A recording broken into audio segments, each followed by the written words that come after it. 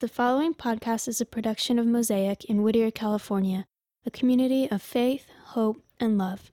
For more information about Mosaic gatherings and events, please visit mosaic.org. Thanks so much for being here this morning. We are continuing in this series on wonder. And I know we've talked through last week nature, and that was really fun to hear Tavo talk about nature and being outside and not hating it. And this week we're actually going to talk about rest and peace. And it's funny because when Octavio had sent the list of topics out that I could take a choice and talk from, I was looking through that list, and this one just stood out to me primarily because it's the one I struggle with the most. And then Matt, my awesome husband over here, he also affirmed that I should share on that. So that way I would kind of have to grapple with some of this stuff. So thank you, Matthew. Rest and peace, this wonder that seems to be a universal for all of us, that we all crave rest. We all crave peace. And you think about how this works out.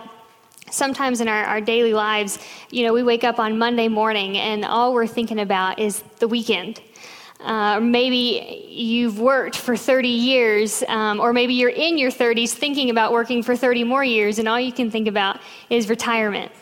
You work 48 weeks out of the year to get 2 weeks of vacation time and maybe a long Christmas holiday. But we constantly, when we're in our work mode, are thinking about when we get to stop, when we get to take a break, when we get to have a reprieve. And I'm wondering, and I'm going to propose this morning, and we're going to talk through it through the scriptures, if rest is not more than just a break or more than just a reprieve or a vacation, but rest is actually a state of being.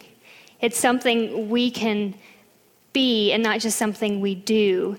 And it's often when we try to do it that we end up not resting in the first place. And hopefully that's going to make a little more sense as we talk together this morning. It was funny, as I was preparing for this, I ran across a quote from an author, Susan Ernst. I don't know who she is, but she's a writer.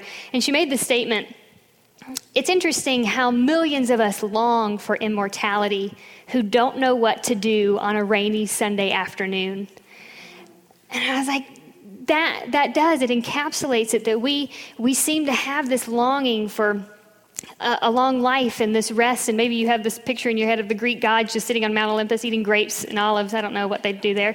But, this immortality. But yet, when it comes to actually getting to that break, getting to that rest, maybe you make it to the vacation, you make it to the weekend, you make it to retirement.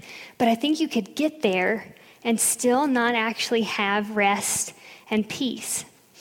And interestingly enough, after Matt had so intuitively said, yeah, you should talk on that, about 3-4 weeks ago, my back actually went out. And I'd been putting off going to the doctor for about 8 months, but finally I just hit a wall. And it was excruciating pain. I was not a happy camper, and I was crying, which Matt did not really know what to do with because I don't typically cry when I'm in pain. And so he was trying his best just to help me out, but for the first time in a long time, probably since I'd, lived with my parents and had my tonsils out, I was immobilized. Problem is, I don't do immobilized. I don't do rest. And it was interesting just being laid up, flat on my back for a few days, and also having to go to the doctor and kind of accruing some expensive medical bills where I was just like, oh, how is this going to work out? One, I'm in pain, and I don't know when it's going to end.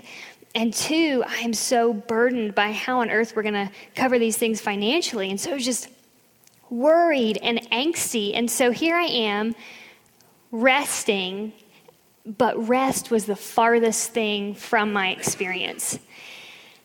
And I'm going to just throw out as a postulation, just a thought, that maybe that is where some of y'all are today too, where maybe you've gotten to those points of reprieve, but they haven't been enough. They haven't actually caused you to rest. Yeah, they were a break, but it wasn't true rest and peace. And so it's so fortunate One thing, I'm upright now. So the back is doing better, yay. Thank you, prayer and physical therapy and a sweet husband. But all those things together, that's awesome. But I'm still grappling with, okay, God, I do believe that you've created this universal longing that's across cultures.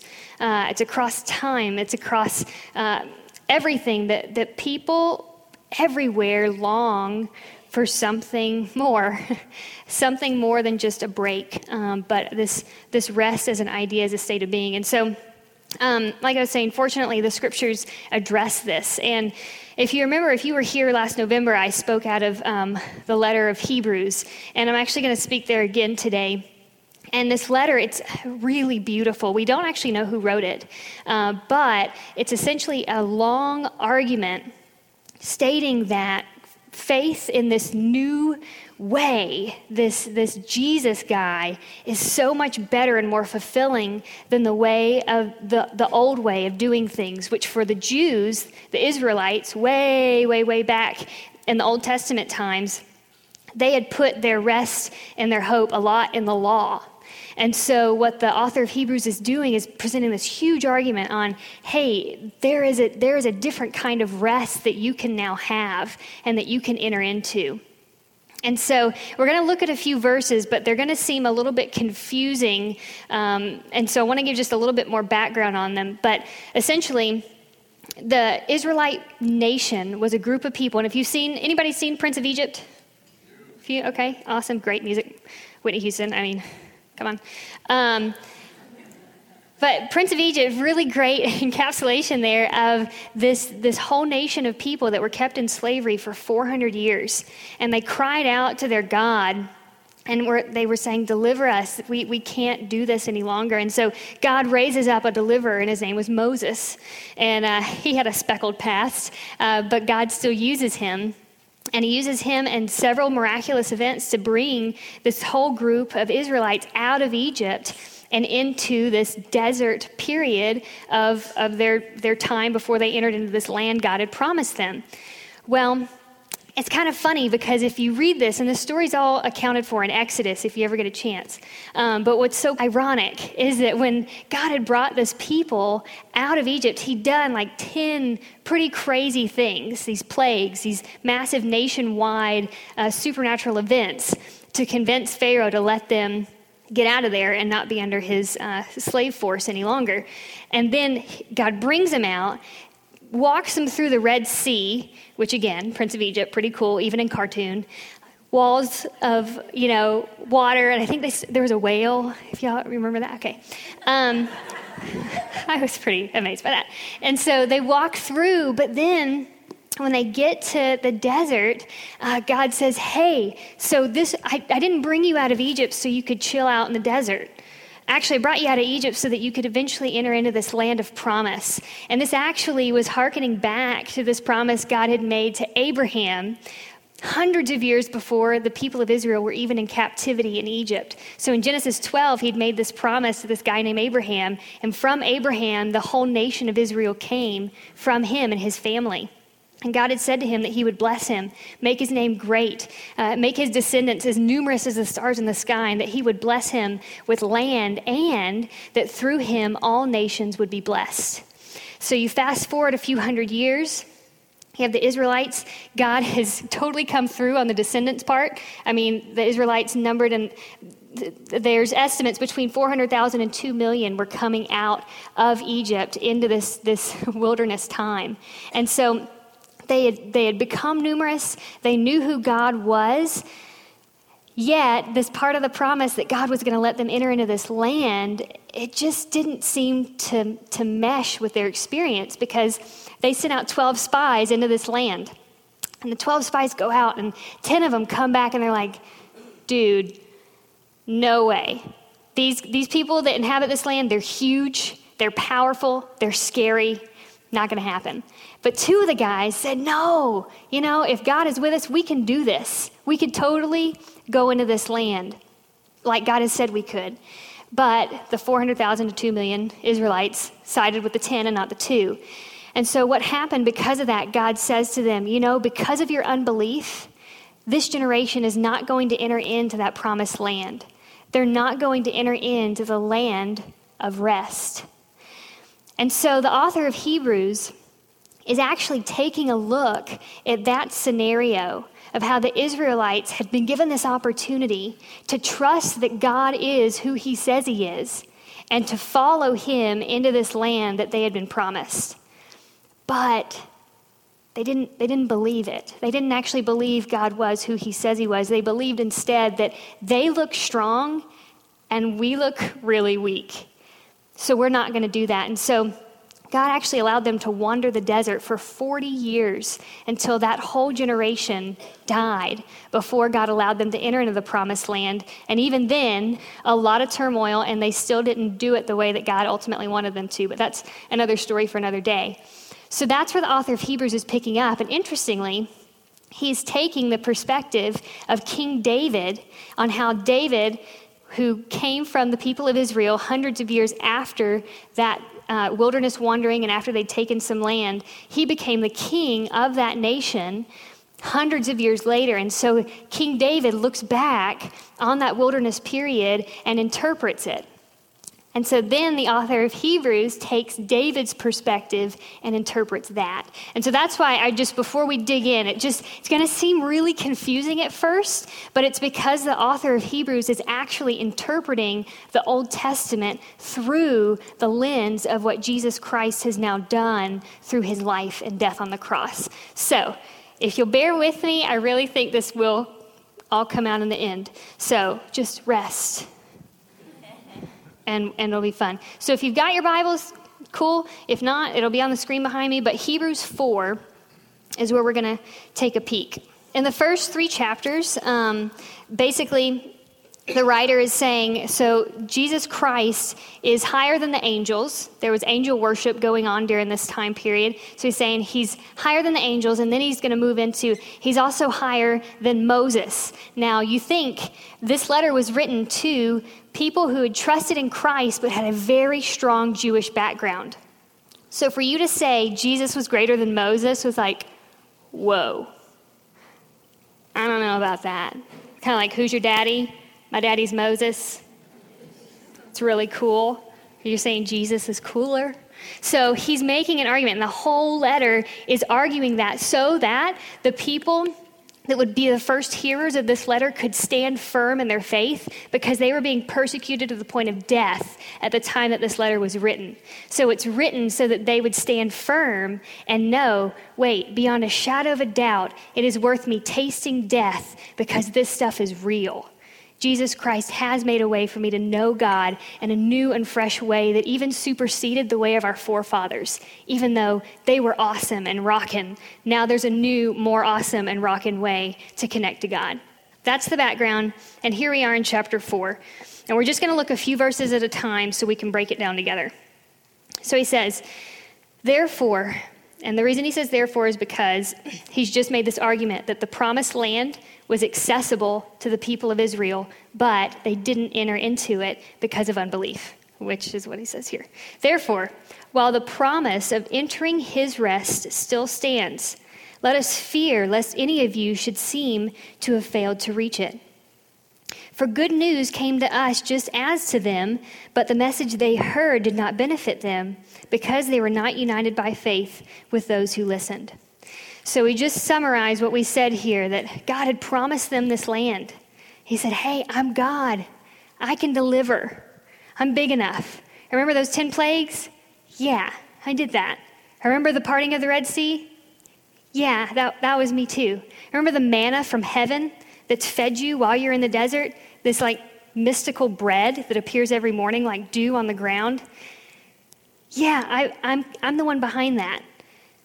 But if you don't want to trust me that I can help you come into this land of promise and rest, God couldn't force them to make a choice. It was still their choice. It was still their choice to trust. And so, again, that first verse, the author of Hebrews is saying, I don't want you now hearing this, and it applies to us today because we're under the same new covenant of grace through Jesus Christ. we are under that same banner of rest, that we too can enter this rest that the author of Hebrews is talking about. And it's different, though, from the rest of the Israelites, because the rest for the Israelites was a land. For us, it is a state of being. So there's several meanings that the author of Hebrews here is communicating. And he talks in verse 2, he says, that good news came to us just as to them, but when they heard it, it didn't benefit them. Interestingly, that word for good news, it's actually the word for the gospel. So it's weird because we often think of the gospel today as like, oh, Jesus Christ and the cross. But the good news actually applies to any communication between God and humanity, telling humanity how to access him. So the people under the law, the Israelites, they were given the good news of how to access God. The content, though, was different of that message, because for them to access God was follow these laws. It was go through the Levitical priesthood to access God. It was sacrifice animals to cover your sins so that God's wrath wouldn't come down on you. Very different scenario from what the author of Hebrews argues the remainder of this letter, that Jesus Christ is the new high priest. He is the ultimate sacrifice as well, saying that now through Jesus Christ, you have access to God. So the content of the good news, the gospel, was different, but both of them were that you can access God. And when you access God, you enter his rest, when you trust that he is who he says he is. So, of course, it is that hard part in the second half of verse 2. He says, because they were not united by faith with those who listened. They saw these great things that God had done, but yet they didn't believe that he could do, honestly, a very simple thing, which would be to get them into the promised land. Compared to what God had done, I mean, that was like, not a big deal. It's like I was going to say the Lakers, I don't really want to bring that up, but like a professional basketball team, being awesome, rocking out 6 national championships or something like that. And then being like, well, I don't really want to play that middle school team because they might beat us. I mean, okay, God just did all this rockin' awesome stuff, and now you're saying, well, he's not good enough to do this next seemingly very small task for God. And so they didn't enter into that rest. So that's the point of all of this that I just said, verses 1 and 2. They didn't enter that rest because of unbelief. Then verse 3, for we who have believed enter that rest. As he has said, as I swore in my wrath, they shall not enter my rest, although his works were finished from the foundation of the world. Now, again, this seems really confusing, but what the author of Hebrews is doing is quoting some from Psalms 95, which was David's recollection of the events that happened to the Israelites in their desert wilderness period. And we don't have time to read through the whole thing, but he's quoting from that and now interpreting it. And so basically saying, God said to the Israelites, you won't enter my rest because you don't believe. And then he moves on and grounds that rest in the creation of the world. So this just gets heavier and heavier, how many levels the author of Hebrews is going to here to say the rest of God still exists. The Israelites didn't enter into it. You have entered into it by your faith in God, and we know that rest still exists because of God creating it in the very beginning. So he's drawing them back to the creation account of Genesis, saying, okay, 6 days of work, and then God rested. Did God need to rest? I mean, the maker of all things, and I mean, I'm not saying that it wasn't a big deal when God made things, but I mean, he typically just spoke, and it was. So, I mean, did he really need to rest from that? No, he set that up as a model for us that we need to rest and take breaks. And you know what was so great for me when I was having all that back stuff and was laid out? It was like, oh, wait, the world is still turning and I'm here. So I guess it's not that I'm not important. I don't want to down anybody's value, but like, I'm not big enough to stop the world from turning. My job, my coworkers, they still did a great job without me there. My friends, they're still my friends. The commitments that I had that I ended up having to cancel on, it's okay. I mean, I'm not Jack Bauer. I can take a day off like that. So, and it was so healthy for me, who I am so based, and we'll get into this in a little bit later, but I'm so based in achievement and performance and striving and doing, that it was so healthy for me to see that I could be out of commission for 3 or 4 days and everything was okay. And I think that's one of the reasons God set up that day of rest, for this whole nation of his people to take their 7th day and not work, and to see that God still provided for them. And you want to know something else that was crazy that they did in the Old Testament? Every 7th year, they wouldn't actually harvest. So they would plant and work for 6 years, and the 7th year was a Sabbath year of rest. And they would not plant crops or harvest them for a year. Now, you imagine being a different nation, a neighboring nation, and you're like, whoa, what do those people do? Well, they're not doing anything. What is going on? Why aren't they out working like we are? I mean, this is agrarian societies. They depended on their daily work for their daily bread. How are they taking a year off? And the point was to show that God was going to provide for them. That Yahweh, the God of Israel, was going to provide for them. And that was going to set them apart from the other nations. Now, I'm not going to recommend for you to try that approach, primarily because we're not Israel and we're not under a theocracy, and the rules have changed a little bit in the past 3,000 years. But that idea, though, that principle that still undergirds why God had them do that, of how important rest is, just for us to see how non-essential we are. There is something very healthily unnarcissistic about that. Now, again, don't internalize that as you're not valuable. You're all very valuable. But the world is still going to be okay if we take a break. So anyways, I just find value in and of itself in that. Okay, so he grounds us in the creation account and then goes on, verse 4, for he has somewhere spoken of the 7th day in this way, and God rested on the 7th day from all his works. And I love that he says, and somewhere he's spoken about this, because they didn't have verse numbers and chapter numbers, in their holy scriptures. So when he's saying, and somewhere, God's spoken about this, he means Genesis. Like Genesis 1 and 2, when God created things and then he rested. Yeah, that's the somewhere he's talking about. So he grounds this in what was so good before things went chaotic. Rest was intentional. Work was also intentional, but so was rest. And I think sometimes we just go to one extreme or the other. We're just workaholics, or we're lazy. And there's a big difference between being lazy and being restful. Because I think laziness is when we don't work and we have this sense of entitlement toward the benefits of other people's labor. That's laziness. That is not what I'm talking about. So rest is very different. Rest is still an active state of being, but it involves taking breaks. It involves kind of this idea of Sabbath.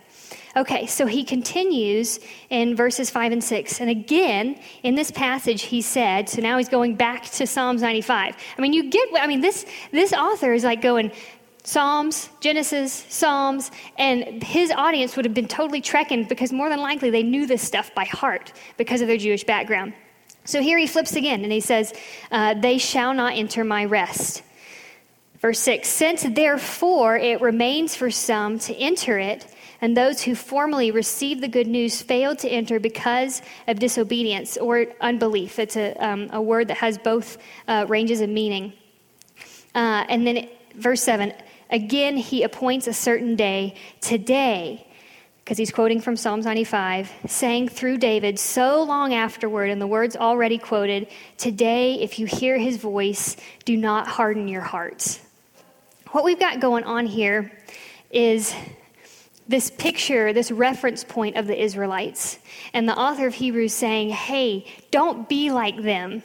Don't be like the Israelites who saw great and awesome wonders, but still did not trust that God is who he says he is. And they forfeited entering into the land of rest and being a people of rest.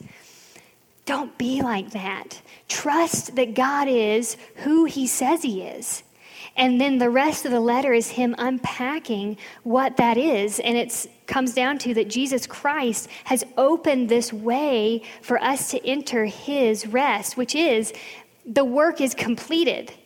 We have absolutely nothing to do now to secure a right relationship with God besides just trusting that that's what he wants for us. And that's what he bought for us with his own blood. So the rest is very different, and that's why the letter is all about this comparison, that this rest is so much more intense and awesome, even though he doesn't use those words, or she, could be he or she, doesn't use those words, but it is a very intense kind of rest. And so as you're kind of thinking, and hopefully that was all clear, that rest is something attainable. It's something God wants for us. And the way that we enter into that is believing that God is who he says he is. And one of the primary ways we do that today is that Jesus Christ has come and he has essentially paid everything for you just as you are to be connected to God. That he has opened this way of peace. I mean, you think about even Ephesians 6 talks about the shoes of the readiness of the gospel of peace. I mean, the gospel is all about peace and connection to this ultimate rest, this state of being, even in the midst of activity. But as you're grappling with that, okay, that may sound all well and good. Awesome. You showed me some scriptures. It's there. What in the world do I do with that? Because I do think we have these inhibitors to our rest. And I just picked out a few in my head because these are in my experience, and they still are my experience. But I know for me, worry is such a huge issue. And even when I was sharing on the whole back thing, just worry consumed my thoughts. How are we going to make this work? But at the root of that, what was happening is I wasn't believing that God was faithful, that God was going to come through. And to kind of spoiler alert into the story on the whole back thing, not only am I standing upright, but he's come through financially. And, at the last minute, well, to me, at the last minute, but for him, it was his perfect timing because that's probably why he was waiting, was for me to get there, was for me to be at that place of saying, okay, I get it. You are in control. I can't do this. So that when that financial blessing came through, when it did, it was like, oh, awesome. This is not my salvation. That financial, blessing coming through. That wasn't the blessing. It was the fact that God was the provider of that. So that it wasn't like, oh, awesome. Now everything's going to work out. Because you know what? Other things are going to happen. Who knows what life holds? That financial blessing is not going to sustain us through all the thick and thin and the trials and stuff that we'll go through. So it's more of this understanding that God is faithful. So maybe for you, it's worrying over who you're going to date or who you're going to marry. Or maybe you're a couple and you desperately want kids. And frankly, Mother's Day and Father's Day are just really tough days for you, especially coming to church and just hearing, this glorification of motherhood and fatherhood, which honestly, it's an awesome thing. But how hard that is for you to trust that God is still in control, even of whether or not you're having kids. And again, there is that we cooperate while we rest. We still work alongside God in partnership while we rest in his plans and his direction. So, you're still seeking out options. You're still trying to do the best you can. But at the same time, at the end of the day, recognizing, I'm just not in control of everything. And you know what I've realized over these past 3-4 weeks, kind of working on this talk, was I am so glad I am not in control of things, which is just so weird for me as a control freak. Ask Matt or any of my friends. I'm just so glad that I'm not in control. So this idea of worry, what's going to happen, the unknown, our future. Another really big thing tying into my whole control freakness, self-reliance. This whole, I'm just going to pull myself up by my bootstraps, just plow on through it. I'm the one that can do it better than anybody else, so it may as well just be me. I'll make it work. And that is such an inhibitor to our rest because this is what we're doing to our situations. We are just clenching them in this vice grip. No, it's up to me to make this work. No, it's not. Again, there's balance. We're cooperating, but things that are outside of our control, we've got to rest and just say, okay, I'm going to just believe that God is who he says he is. Because you know what? What we put our rest in determines if we are resting. What we put our rest in determines if we are resting. So if it's yourself, it's going to fall flat one day or you're just going to burn out. Bottom line.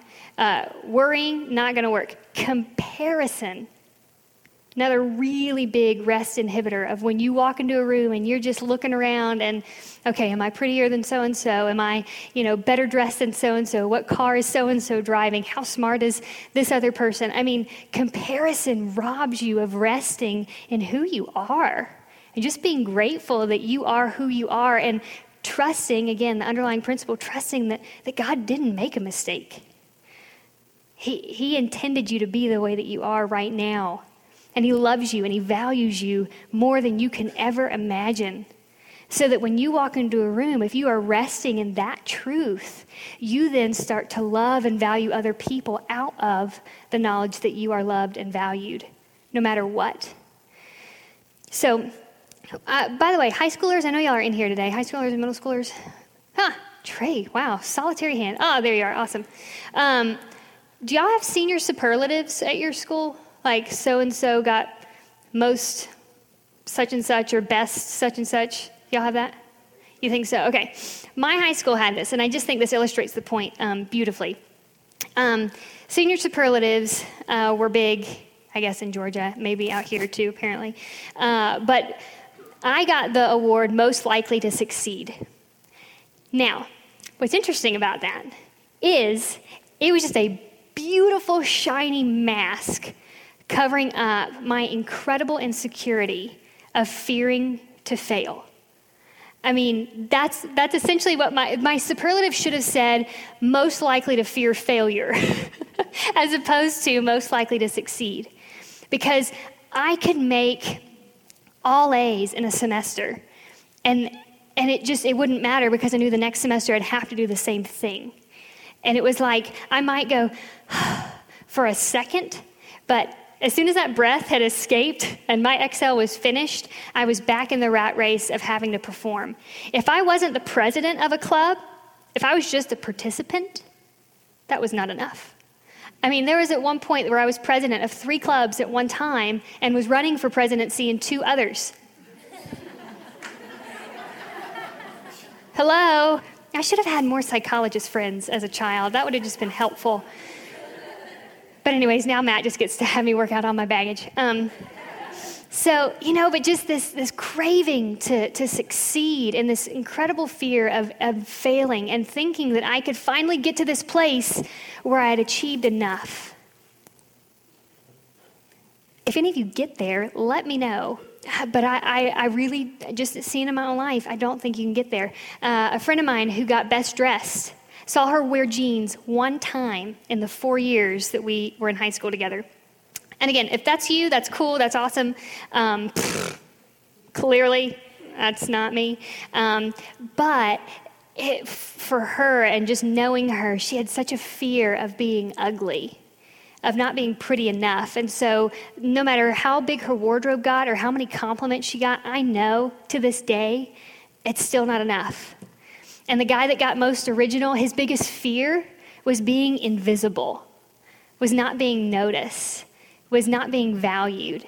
And so he'd have the spiky hair and the funky clothes and all this. And that was awesome to have this unique style. But in looking at my own life, I think a lot of those superlatives just mirror back to us these gaping insecurities and this immense lack of rest. So, this is my proposal. Hopefully, it's coming full circle here. That God longs for us to rest. This universal longing, it's universal for a reason. Because God put it there. And he desperately wants us to not find our rest in what we are doing and how we're achieving and how we measure up. He is so passionate about you coming to him just as you are. If you're waiting until you're perfect, you're just going to keep waiting. And if you're just checking this whole God thing out, not even sure, honestly, if he's there, and you're sitting there hearing me say this stuff, and it's like, that's a really far leap for me to think about trusting someone I can't even see with who I am and to put my rest there. And so my encouragement to you is if you are finding rest and peace in what you're doing, keep at it. But if you get to a place where it's just not working and it's just not cutting it, I just encourage you to come back to these words. Today, if you hear his voice, don't harden your heart, because he longs for you to find your rest in him. And for those of us that would say, yeah, I've signed on to this Jesus thing. I've thrown in. I am all there. This is what I'm going to focus my life on, and I'm going to follow him. How are you doing on this topic of rest and peace? Would your friends and family say that you are characterized by being a person of peace and rest? A little few indicators might be when you're driving, if this is a constant posture for you, and maybe slightly more colorful ones that only involve 1 or 2 digits, then probably not really a person of rest. And you could say, well, I'm just like that when I drive. I'm sorry. Jesus said something like, out of the mouth, out of the heart, the mouth speaks. Well, I think there's still some overlap there with out of the heart, the person drives. So it's indicative of something. And I've been challenged in this with Jackie. Jackie's helping over in Kids Mosaic this morning, but where she just will leave her phone like on the counter and just not touch it or look at it for extended periods of time. I mean, that just freaks me out. What if I'm needed? Really? I mean, what are they going to need me for? I mean, I will pray anytime. And if you want to call me and we'll pray. But other than that, I don't really know what I'm needed for. So it's like this idea of when you look at your life, and if you want to be bold, ask the people that live with you, that know you, am I a person of rest and peace? And it's so funny, too, that this is falling on Mother's Day, because moms, props to you. I mean, to be people of rest and moms, that's a miracle in and of itself. So, ask the people around you, do I, and if not, if I don't exude peace, just honestly, today if you hear his voice, it's also that we're talking to God and that he wants to speak with us. That's what that verse also communicates there. So, God, I want to be a person of peace. I want to trust you. So, recognize the rest inhibitor and then think through what is the general principle of who God is that I'm not believing. And then ask God to help you believe that. Study the scriptures.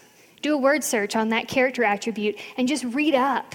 If you think God is weak, do a word search on strength and just look at how God is strong and ask him to help you believe that. So the whole point of this morning is to question where we put our rest, because it really is indicative of whether or not we are resting. And my further proposal would be, who do you put your rest in? Because it's really either you or God. And that's tough for us to hear, because I think I'm God so many times, apparently. So just if we can get to that place where we say, God, I do want to experience this wonder, this rest that you've created. And if you're not there yet, awesome. That is totally cool. And if you do want to talk with anybody on that, anybody with a name badge that's going to be standing around the perimeter, please grab one of them, just talk to them, or talk to me about that, because we were meant to experience that. I'm going to pray, and then we'll have a few announcements, and we'll be done. God, I just thank you so much for just really breaking me in such a small way in this area of resting, Lord. And just finding our hope and our trust in you and not in what we are doing or what we are striving after, Lord, but we're actually trusting that you are who you've said you are, Lord. And I just pray that even if we just were to start believing a tenth of what you said about yourself, God, I just think our lives would change so drastically. God, and for those of us who really are having a hard time even seeing you as existing, or even this conversation I'm having right now with you, that just seems weird and forced. And God, I ask that you would even just speak peace and rest onto those who are really struggling and searching and trying to find if all this is really even real. Lord, you are so good to even offer rest to us, and that you've offered that through your Son and through access to him, which gives us access to you. And I just thank you for not waiting until we were worthy to do that. You are awesome, God, and I just thank you so much for this opportunity this morning. Please challenge us and direct us and help us to trust you in all that we do. And it's in Jesus' name I pray. Amen. Thank you for listening to this production by Mosaic Whittier, a community of faith, hope, and love. For more information about Mosaic gatherings and events, please visit mosaic.org.